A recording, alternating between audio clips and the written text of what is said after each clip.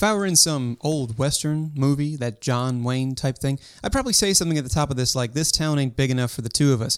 But it's just a podcast, and as a matter of fact, there are exactly two of us on this authentic avenue. Tecovas, a Western boots and accessories company that pledges to do one thing and one thing only, and that's shoot you straight. Today you'll meet the founder of Tecovas, Paul Hedrick, a native Texan who felt this wasn't only a category that needed a brand, but that he needed to be the guy to do it. On the show we'll talk more about the journey to founding that brand, as well as how shooting you straight is the main way in which he operationalizes authenticity. More on that, plus the definition of the word, and some tips about how you and or your brand may be able to find your collective North Star. So sit back, relax, or maybe saddle up and listen in as I get real with Tecovas and Paul Hedrick. There is little more authentic Americana in my mind than a cowboy boot. The good news is that I get to explore that not just product but category but feeling of what it means to put one of those on, especially when it's well crafted. From our guest today, I have on Paul Hedrick from Tecovas. Paul, how you doing? Thanks for joining. I'm doing great, Adam. Thank you for having me.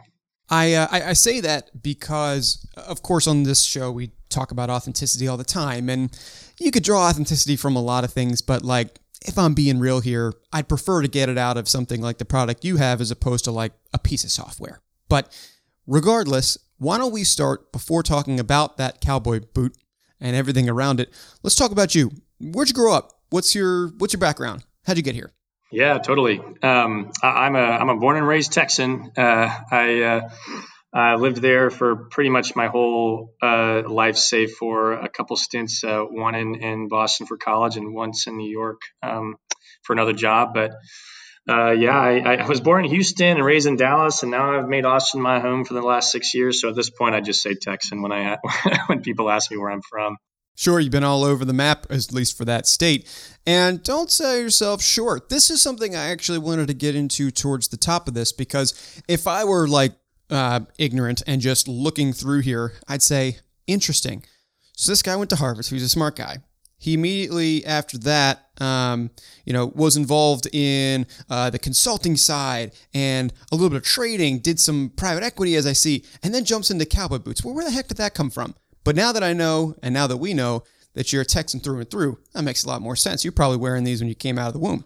I definitely had the whenever they made a boot in your size when you were a kid, and had that pair of probably some red cowboy boot ropers that I wore to the grocery store and such.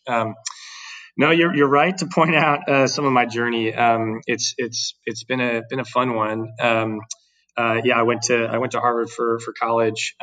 Wasn't sure what I wanted to do other than I was really interested in business. So I jumped from there to a consulting firm to kind of, my goal was to really just let me get the toolkit, let me learn how the business world operates. But then I was fortunate to have the opportunity to dive into the industry that I really wanted to dive into, which was consumer and retail. And that's what led to me a job at what was a private equity firm focused exclusively on retail and consumer investing. And I ended up just basically working with those companies directly for 2 years straight, doing similar work to consulting. But it was awesome because it made me, I got to go deeper and I got to operationalize and I got to actually carry through a lot of the stuff that you don't really get to do in consulting. And I had responsibility for things that, it wasn't quite industry level. I wasn't working directly for any of the companies full time, but it was an awesome experience, and they were definitely formative in where I am today. And I think, for me to answer the question of the founding story and how did I get here, it's definitely a twofold one. There's the reason that Tecovas I thought needed to exist in my view, and then the other one is the more personal one. Why should I be the one to quit my job to do it? So yeah, if you could help me elaborate on this, why would you saw this and you're like, okay, this needs to exist. Well, as somebody who hasn't spent my entire life in cowboy boots, why? And then like on top of that, I can piece together the second question maybe without even hearing the answer a little bit. It's like, well, you had direct experience with retail. You found the opportunity to get in your category. But maybe you can help me with both. Yeah, sure. So maybe first a good level set on what Tecovas is.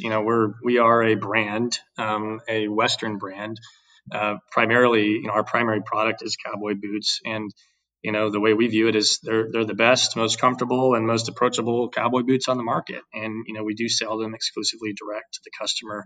And those words all together, they didn't exist. We were the first brand to do all those things, and so the why it needed to exist now seems somewhat obvious. It's funny if you look at some of these categories of other consumer goods out there. But in 2014, it wasn't so obvious. And I remember I actually had the classic light bulb moment that many people I didn't think was really real, but it was real for me. In that I was thinking about retail, and I was thinking about brands, and I was thinking about what are some categories that maybe I've experienced where there was a brand missing that wasn't giving the customer everything that they wanted. Pretty simple mindset, really, at the end of the day, a simple question. And I was wearing cowboy boots to the office basically every time I went in, and I had a pair of these ostrich cowboy boots on, and I looked at my feet and I said, well, those were expensive. That was something I spent money on. I'm sure a lot of other people do. And the experience of buying those boots, the lack of the connectivity with the brands, the lack of approachability, the lack of modern customer service, the lack of a price value proposition that felt obvious and real. When you go into a Western store, most of them are either a kind of one-off, a mom and pop store with lots of great personality, but maybe not a lot of consistency or storytelling ability. And the other is kind of the big box experience.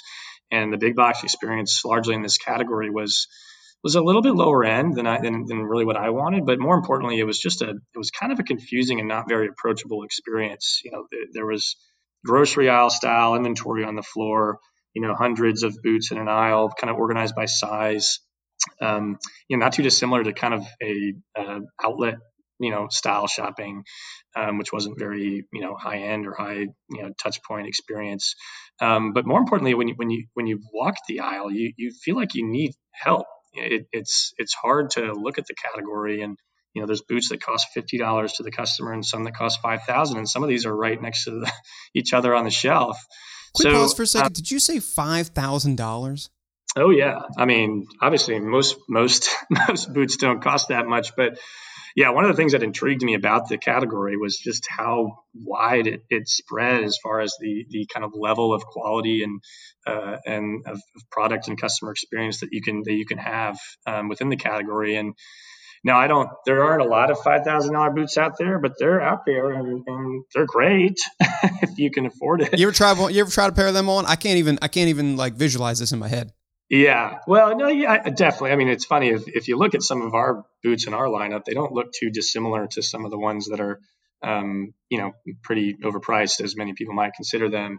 It comes down to really quality of materials and construction, which, yeah, there's a way to overdo it. But my view was I think that there's a way to do it right, which is maximize the areas that people want, and just charge a fair price. Don't charge 10x the cost that you're paying when you charge the customer. And I do think the ones that tend to be in that range, yeah, I mean they're a little bit more like that. Yeah, wow. Like that's something that I'll go look around. I'll try to Google something like that. And maybe it's just because I haven't been born in that world. So listeners, some of you, if you're aware of this, might be like, yeah, no shit, Adam. Yeah, some of these very expensive boots, right? But anyway, I'm learning, so give me some rope. Okay, so Paul, I had cut you off. We're talking about your whys, why do you have to be the guy to do it, and all that. So keep on going. I just had to interject there. Oh, of course. No, I mean, like many other categories, there's a broad range, and I think the broader the range, the more opportunity there is to sort of consolidate what most people want. And that was what I thought I recognized. Personally. But I was worried, honestly, that it was a small industry. I'm like, well, why hasn't someone done this before? Everything about this category is leaving something to be desired when it comes to, putting it all together. Doesn't mean that there weren't great brands. There's definitely a few brands that were giving, some element of of that equation that the customer wants to the customer, but not all of them. And it's funny because I think the industry definitely has the perception of being a niche industry. And to be clear, it's definitely not as big as some other industries. It's not as big as the mattress industry or the eyeglass, the glasses industry. But it is. What I was surprised to find is that it was way bigger than I thought. It was a multi-billion-dollar U.S. market alone. And, I thought, man, how could millions of people be spending hundreds of dollars? Some are spending thousands, but, the vast majority of these are hundreds of dollars on pairs of boots per year, and the industry hasn't evolved. This was 2014, and there was most of the brands in this category, just to talk tactical, like didn't even have their own e-commerce sites that had a buy button. They had their inventory listed with kind of the old wholesale model, like, hey, here's where you can find them. And 2014 was kind of this wave of first. We were in the middle of this wave of direct-to-consumer brands coming to market, and so yeah, that all became clear. But the other side of the story was, if you really want to get the authentic answer, is I was rejected from business school. And that ended up being the domino, that fell for me, that basically led me to consider entrepreneurship, and then, start to think about a problem, not just as something that existed, but something that maybe I could go do and fill this gap in my life. And, I had applied to business school without really honestly having a great reason to go or want to go, other than it seemed like the right thing to do. A lot of my peers were doing it. And don't get me wrong, it certainly sounded fun. But the silver lining with that rejection was that it forced me to think more deeply about what I really wanted to do with my life, and, answer the question of, how am I different from my peers? And, does that make me an entrepreneur? Am I an entrepreneur? I'm not sure. Yeah, I guess they're kicking themselves now because look what you've done. Yeah, well, I don't know if they're kicking themselves, but I do think that I had a chip on my shoulder, certainly. Sure. I think I think I didn't do a great job, honestly, probably telling my story, because I probably didn't really want to go. I think I think when I really thought it was what was different about me, and I think there's a couple things. One, I think first I had a pretty big capacity for risk. I was definitely always a long-term, success-oriented person. Kind of a life is short in the meantime, and like to have fun, and I like to, I like the idea of betting on myself. And the other was maybe a little more interesting was I had some interest, certainly some capacity, but definitely a lot of interest in being more multifaceted and maybe even, multifarious with my focus, including being creative. When I was a kid, I basically wanted to be an artist. So I had a strong interest, when I was in my 20s and thinking about what I want to do with my career, and maybe I could bring some of those creative interests back to play. When I was in middle school, I wanted to be an artist. When I was in high school, I wanted to be an architect. Maybe I could combine those with these kind of operational, analytical chops. I mean, listen, there wasn't a lot of them, but I had certainly gleaned something from these first couple of experiences, and, market opportunity identification and maybe product market fit. Maybe that would help with that part of the equation. And then if I, am interested in doing the design and the product side of it, I can do all this maybe myself if if I'm willing to take the risk. So, I think the idea evolved from being a crazy one to being the right one pretty quickly. I remember a quote, not necessarily a quote, but something that Danny Meyer has said. He's an inspiration of mine. He's the founder of Union Square Hospitality Group and later Shake Shack. And he's pointed out this fact in many of his writings and his interviews. But entrepreneurs are upside oriented, and I definitely recognize that I was upside oriented. They may have a lot to lose, but they still focus on the long term opportunity. And if they don't, nothing else matters. And so I didn't have a lot to lose. I was 26, debt free, unmarried, kind of ready to move and be flexible, and I was ready to bet on myself. That's such a great point, because a lot of folks who are prospective brand builders probably go through that exact same, maybe are going through that exact same question right now. It's certainly something that I went through. I mean, shoot, I'm doing this interview with you, having not done the exact same thing as you because I'm not like a retail expert, but having looked at the job market and instead having taken a bet on myself. Like, well, this is how I'm different. I do a lot of interviews like this. I can make a business out of that or try, right? And so here we are. So I can appreciate that a lot. And I never applied to business school, but, I assume if I had, that's the kind of thing that I haven't really thought too much, at least too heavily about either. So I'm encouraged on my own journey by hearing yours, if that makes sense. And it makes a lot more sense now to me, though I could piece it together at the beginning as to the why, Paul, for this. And, bearing that in mind, as well as the fact that, you are a Texan born and bred. So, this product and type of product is in your blood, basically. Does that color, or how does that color your definition of this grand A word that we pursue here on this show, like authenticity? Like, what does that mean to you then, as somebody who has gone out, you got the pedigree, you got the background, you know how to build a business, you've seen plenty of retailers do it, you worked for a PE firm that invested in retailers that did it well. Now you make this decision to bet on yourself and go out there and do it on your own. And of course, now many more than just your own, you got quite a large team. How do you think about staying, I guess, authentic through it? How would you define the word, maybe? Yeah, it's a great question. And, I think there's a couple of ways of thinking about it. One is sort of just maybe in general, I think being authentic is, for us, it's having a North Star that doesn't waver. It never wavers. And I think you may not necessarily know what that North Star is right away or how to put it on paper, but I think it ends up becoming obvious over time, if not being obvious from day one. And I think for me and for us, still, it's about making people happy and giving them what they want, giving the customer what they want, giving customers joy. And I think that was that was what was obvious for me. And what's obvious is generally what's most authentic.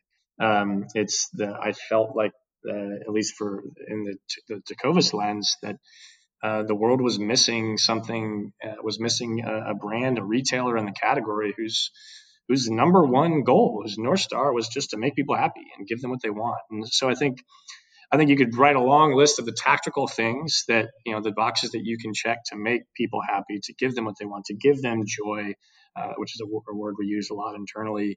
But I think if that doesn't permeate in everything you do, from designing the products to pricing them, to selling them in the store, to greeting a customer at the door, to answering the phone, to an email, to, really prioritizing and building, your own culture and efforts as a team, like, it's not authentic unless it really permeates all the way through. So I think there's sort of that's like the, step one of defining the word.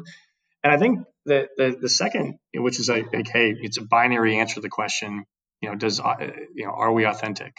But I think the second way is maybe more interesting for us, which is to define authenticity, which is how deeply authentic are we, and what is the feeling of authenticity that we can incite in our customers. It isn't just about being able to check those sort of rational boxes, like I mentioned, hospitality, value, great products, fast customer service times. You also have to be cognizant of what you're doing, what you're selling, and how do you make people feel with that. And I think, lucky for us, we're in a category that sort of, like you said, kind of exudes authenticity potential. We're connected to emotions. We're connected to feelings. Cowboy boots, for anyone who's experienced them, come with emotion. They have real roots in Americana as something that the men and women of the frontier needed, and that they passed along, and that were always high quality and it from the beginning. And it's one of the few apparel and footwear items that their owners hold with such pride. They can be passed down. You may have a pair of your grandfather's boots. A lot of people on our team do. They're worn on special occasions, perhaps your wedding or your favorite concert, or, in Texas, often, when an attorney giving the closing arguments of a big court case. So by not only just checking these boxes, but recognizing that what we're selling is far more special than maybe a typical widget, that's where the depth of authenticity comes in, and it's deep for us. So when we get it right, it's not just binary. Hey, is this brand true to itself? Is this brand authentic? Do they do what they say they're going to do? It's not only that, but they're doing it in a category that you can develop your own feelings. It kind of comes full circle. So we talk a lot about authenticity here, which is why I liked the idea when we were introduced by our friends Chip and Jake to do this, because it just appeals a lot to me and to our brand and to our team. Totally. And so it's not just, are the roots there? It's how deep do they go? And quick plug to the listeners, if you're interested in hearing that story from Chip and Jake, the founders of Maiden, feel free to do that. It's in our archive. Let me ask you another question, Paul, because in thinking about how deep the roots are, I'm also interested into how that grows, let's say, above the surface of the proverbial brand ground. And that leads me to another question, which is, how do you let that manifest to people, to me, to somebody who's on your site, to your employees? How does that joy, as you said you've talked about, proliferate? Yeah, and it's funny. I'll start with the best answer I think I have, which is, shoot people straight. Do what you say you're going to do, and that's actually one of our internal pillars and values, which is shooting people straight. It's clearly what everyone wants. Clear as kind is another a phrase we throw around a lot. One of our internal mantras. Actually comes from Alcoholics Anonymous. We're moving too fast, and when we care about each other too much, not to be clear with each other as teammates. So let's also be clear with our customers. So I think personally, I am a straight shooter. It is definitely my personality. I think for better or for worse, I think compared to many other founders and CEOs, I don't embellish our story more than it needs to be. I think we're doing great things. But we definitely shoot people straight and tell it like it is, and for me that means when we celebrate, it's all the more meaningful. We're honest with all of our stakeholders, from customers to investors to vendors to teammates. We're truth seeking. We're not just looking for the optimistic side of things. So that's sort of the internal version. From an external facing philosophy. We give our customers a square deal, and we're honest about it. And some of the actual maybe tactical avenues we do this, we publish 100% of our product and company reviews. We put them all on the website. We respond to nearly all of them, and always make sure to make right the ones that are subpar. We answer questions honestly when we're asked. We try not to underpromise and overdeliver too much. We try not to keep things secret that shouldn't be kept secret. When we think about a product line, we don't obfuscate our strategy. We're not trying to game people with loss leading products on one side and crazy high margin products on the other. We do our best to be balanced, and everything that we do is this the direct to consumer mentality. You're going to get the best product you possibly can for this price.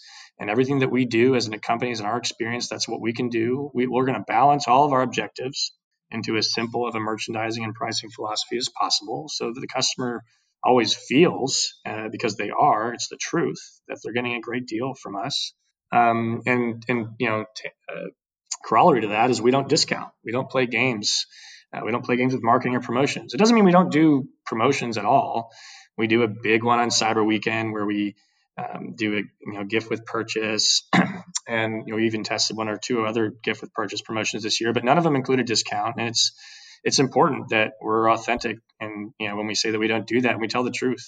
That's probably my favorite answer to that question. I think the other pillar that I think maybe is worth addressing is how we're different from other brands in our category. I think there are definitely brands in our category and others that do a great job of shooting the customer straight, giving them what they want, and providing direct to consumer value, potentially other categories. But I think another really big reason we're different, and this comes from my personal inspiration, from some of the founders that I admire, is that we are service focused. We're a really hospitality focused company. So our mission is actually to be the most beloved brand ever created in the Western category. So the North Star is to create customer joy, and our how we're going to do that is we're going to create this brand that is beloved, and we like to use that word a lot too. And so what that ends up meaning for us is we end up focusing on customer service, really more than most, if not all, certainly all in our category. The results tend to speak for themselves. We hover around about a 92 net promoter score at all times, which, if you're familiar with that, sort of metric is pretty, it's pretty high. I don't know anyone higher actually. But we're inspired by some of the people who are the titans of the service and hospitality cultures. Tony Hsieh, Zappos, rest in peace. At Zappos, which he writes about in his book, Delivering Happiness. Danny Meyer at Union Square Hospitality Group, like I already mentioned. Both of those memoirs, Setting the Table and Delivering Happiness, are basically required reading for our team. So we do what it takes. We smother our customer service. How does this turn into actions? When we did a pricing exercise last year, we made sure that we have the margin room to give people flexibility they need and the hospitality they expect.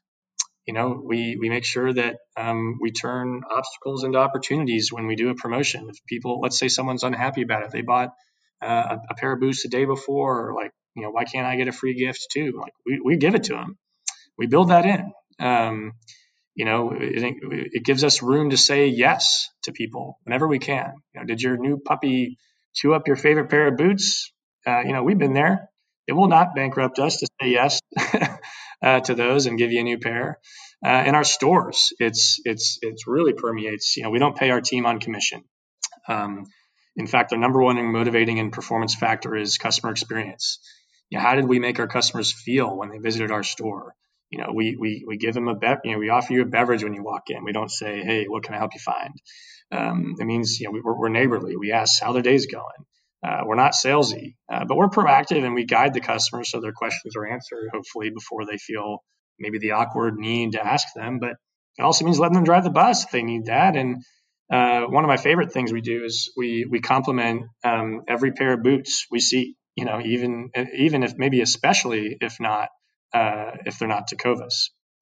We believe that the good guys will be recognized. A rising tide floats all ships. And another thing we say a lot internally is, the brand with the most friends wins. And we're going to win by being friendly with not only our customers, but also our vendors and maybe even our competitors. We don't mistreat or trash talk our competitors. We compliment. The boot industry is a small one. It's a friendly one. There's a little bit of competition to be sure, but we want to be the good guys. And I think if you're doing things that if some of your actions are not reflective of that, then your customer will recognize that. Customers are very sharp at recognizing when brands are being inauthentic or unfriendly if they're trying to be the friendly brand. So sorry, that's a bit of a long-winded answer, but no, that's helpful. It's helpful because, and it actually kind of encompasses the final question too, but to know how exactly you shoot people straight is really nice to hear. And again, I've never, been the head of a retail organization, but it certainly seems like you're doing the right thing. I also haven't really heard of an NPS higher than 92, so congrats on that. But this is something which people need to hear. People who are building brands that might be small today, but doing their best to create as much value as possible and making as many friends as they can, as you've just said. That's valuable. They might not see the numbers right now, and maybe it's part of eating that risk that makes them okay with that, but doesn't make them okay with that every day. There's always going to be ups and downs, and how do you just continue to provide as much value as possible, and again, shoot people straight, even if that includes shooting themselves straight. Yeah, no, there are a lot of long term, as you mentioned, like some of these decisions in these actions you don't see the fruits of till later. I think when brands think about community marketing, I remember at the beginning there was a lot of people asked us about influencer marketing and, hey, you're using influencers, and my answer was always, not really. We give a lot of boots away to people that we think are cool that we want to build real relationships with, but we never ask them to do anything in exchange. And I think the more authentic these connections are with either just as important with a celebrity as it is with Joe Schmo who's walking in off the street into your store. Like again, people are sharp. They recognize that. And yeah, building a brand is a long-term mission. This isn't we're going to be around next year. We're going to be around the following year. We're going to be around the next decade. We might be around the next century for all I know. So yeah, be careful with making short-term decisions. Is that part of the advice you give to folks? I mean, so just to round this out, I do often ask for, what is maybe one thing that you've learned that's unexpected, or one thing that a mentor has taught you, something that you've picked up. And we've done a ton of that here, but maybe as a way of rounding out, instead of saying like, well, what's that advice for people? Because you've given plenty. Even if you don't think you've given it plenty, you've given plenty. What's maybe over these last few years of building Tecovas, what's the number one thing that you've kept in mind, or what is a way in which people can start to determine what their North Star is? I'm just curious to get your thoughts on a little bit of that as we round out the chat.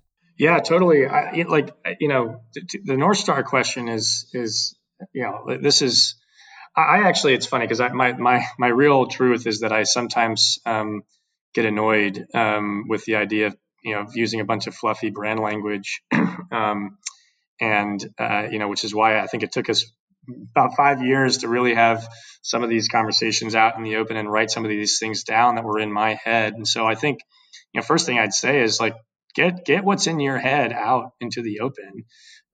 If you're a founder, you can't expect people to read your mind, and you can't inspire people certainly to represent the brand that you've created or you're leading, or you're participating in, and you're managing a team as part of it, without just getting it out there. And so, I think I'd say first that truth, that North Star, should already be reflected in your actions and your perceptions. So, go ask your customers, go ask your team, what makes you different? What makes the brand different? What do they say? Do a Post-it note exercise. Get tactical with this stuff. And I think maybe really practically is make a set, like write down a set of what you think are the unbreakable rules, those principles or pillars. We've used all those descriptions before. Like I said, we didn't really go through this exercise until this year, and I wish I'd done it years before. And I would tell that to anyone who's on a similar mission. And so that those things can always be true. Brands last for a long time. Some things are okay to change, and some things are not okay to change. So it's never going to be too late to address those things. Internally, just to again maybe get a little tactical, we have 5 rules. They're sort of principles and pillars. And my honest answer is we're still in the process of wordsmithing those rules. Those are the things that are always true as someone can experience us. And they need to be universal, but we also have values internally, and those are how we work with each other. And so it's kind of we got a little bit of a 4-step process internally to find that North Star. And I think it's been incumbent upon me, I think more than ever, realizing that that's the most important thing I can do as CEO right now. It's not necessarily go draw the next boot or to design, help determine where the next store should be or what that store should look like. Although those are all important things for us to do, but there's only one person sometimes who can help define the operating system for a company and for a brand. And so, yeah, if you haven't done that, it's probably more important to do it sooner than later than maybe you think. I was breaking that rule and only recently, maybe not. Well, knowing that you've now sort of gotten on that path, it's been nice to hear about, what has resulted through all of this conversation, to see how that, how those roots, how deeply they go, how that's proliferated to how you treat people, and, how that's changed you as a business person, as a brand builder, and I guess for allowing me to take, a mile-long walk in your boots. Thank you for coming on the show, for telling me a little bit more about Tecovas. And what else can I say? Appreciate you being on. No, thank you, Adam. This is great. Appreciate your time. I listened back on this interview and I think a bunch of things, mostly appreciation for Paul's journey, which I seek to emulate, though not in footwear, and the $5,000 cowboy boot. I'm going to try to find one of those. Not buy it, just look at it. Thanks, Paul, and thanks to you, the listener, for tuning into the show today. If you like what you heard, be sure to leave a rating and review and subscribe wherever you listen to podcasts like this. And you can also find me socially, of course, outside of these podcasts, LinkedIn at Authentic Avenue or Adam Connor. You can also find me a little bit on TikTok doing things in a little more informal capacity at Authentic Adam, as well as via email, adam@AuthenticAvenueMedia.com. Say hello or give me a suggestion for who should be on the show next. And hey, if you're thinking about building your own podcast for your business, well, I know a heck of a lot about that, and I'd be happy to help. This has been your host, Adam Connor, saying until I get real again with you, thanks for taking a walk with me down Authentic Avenue.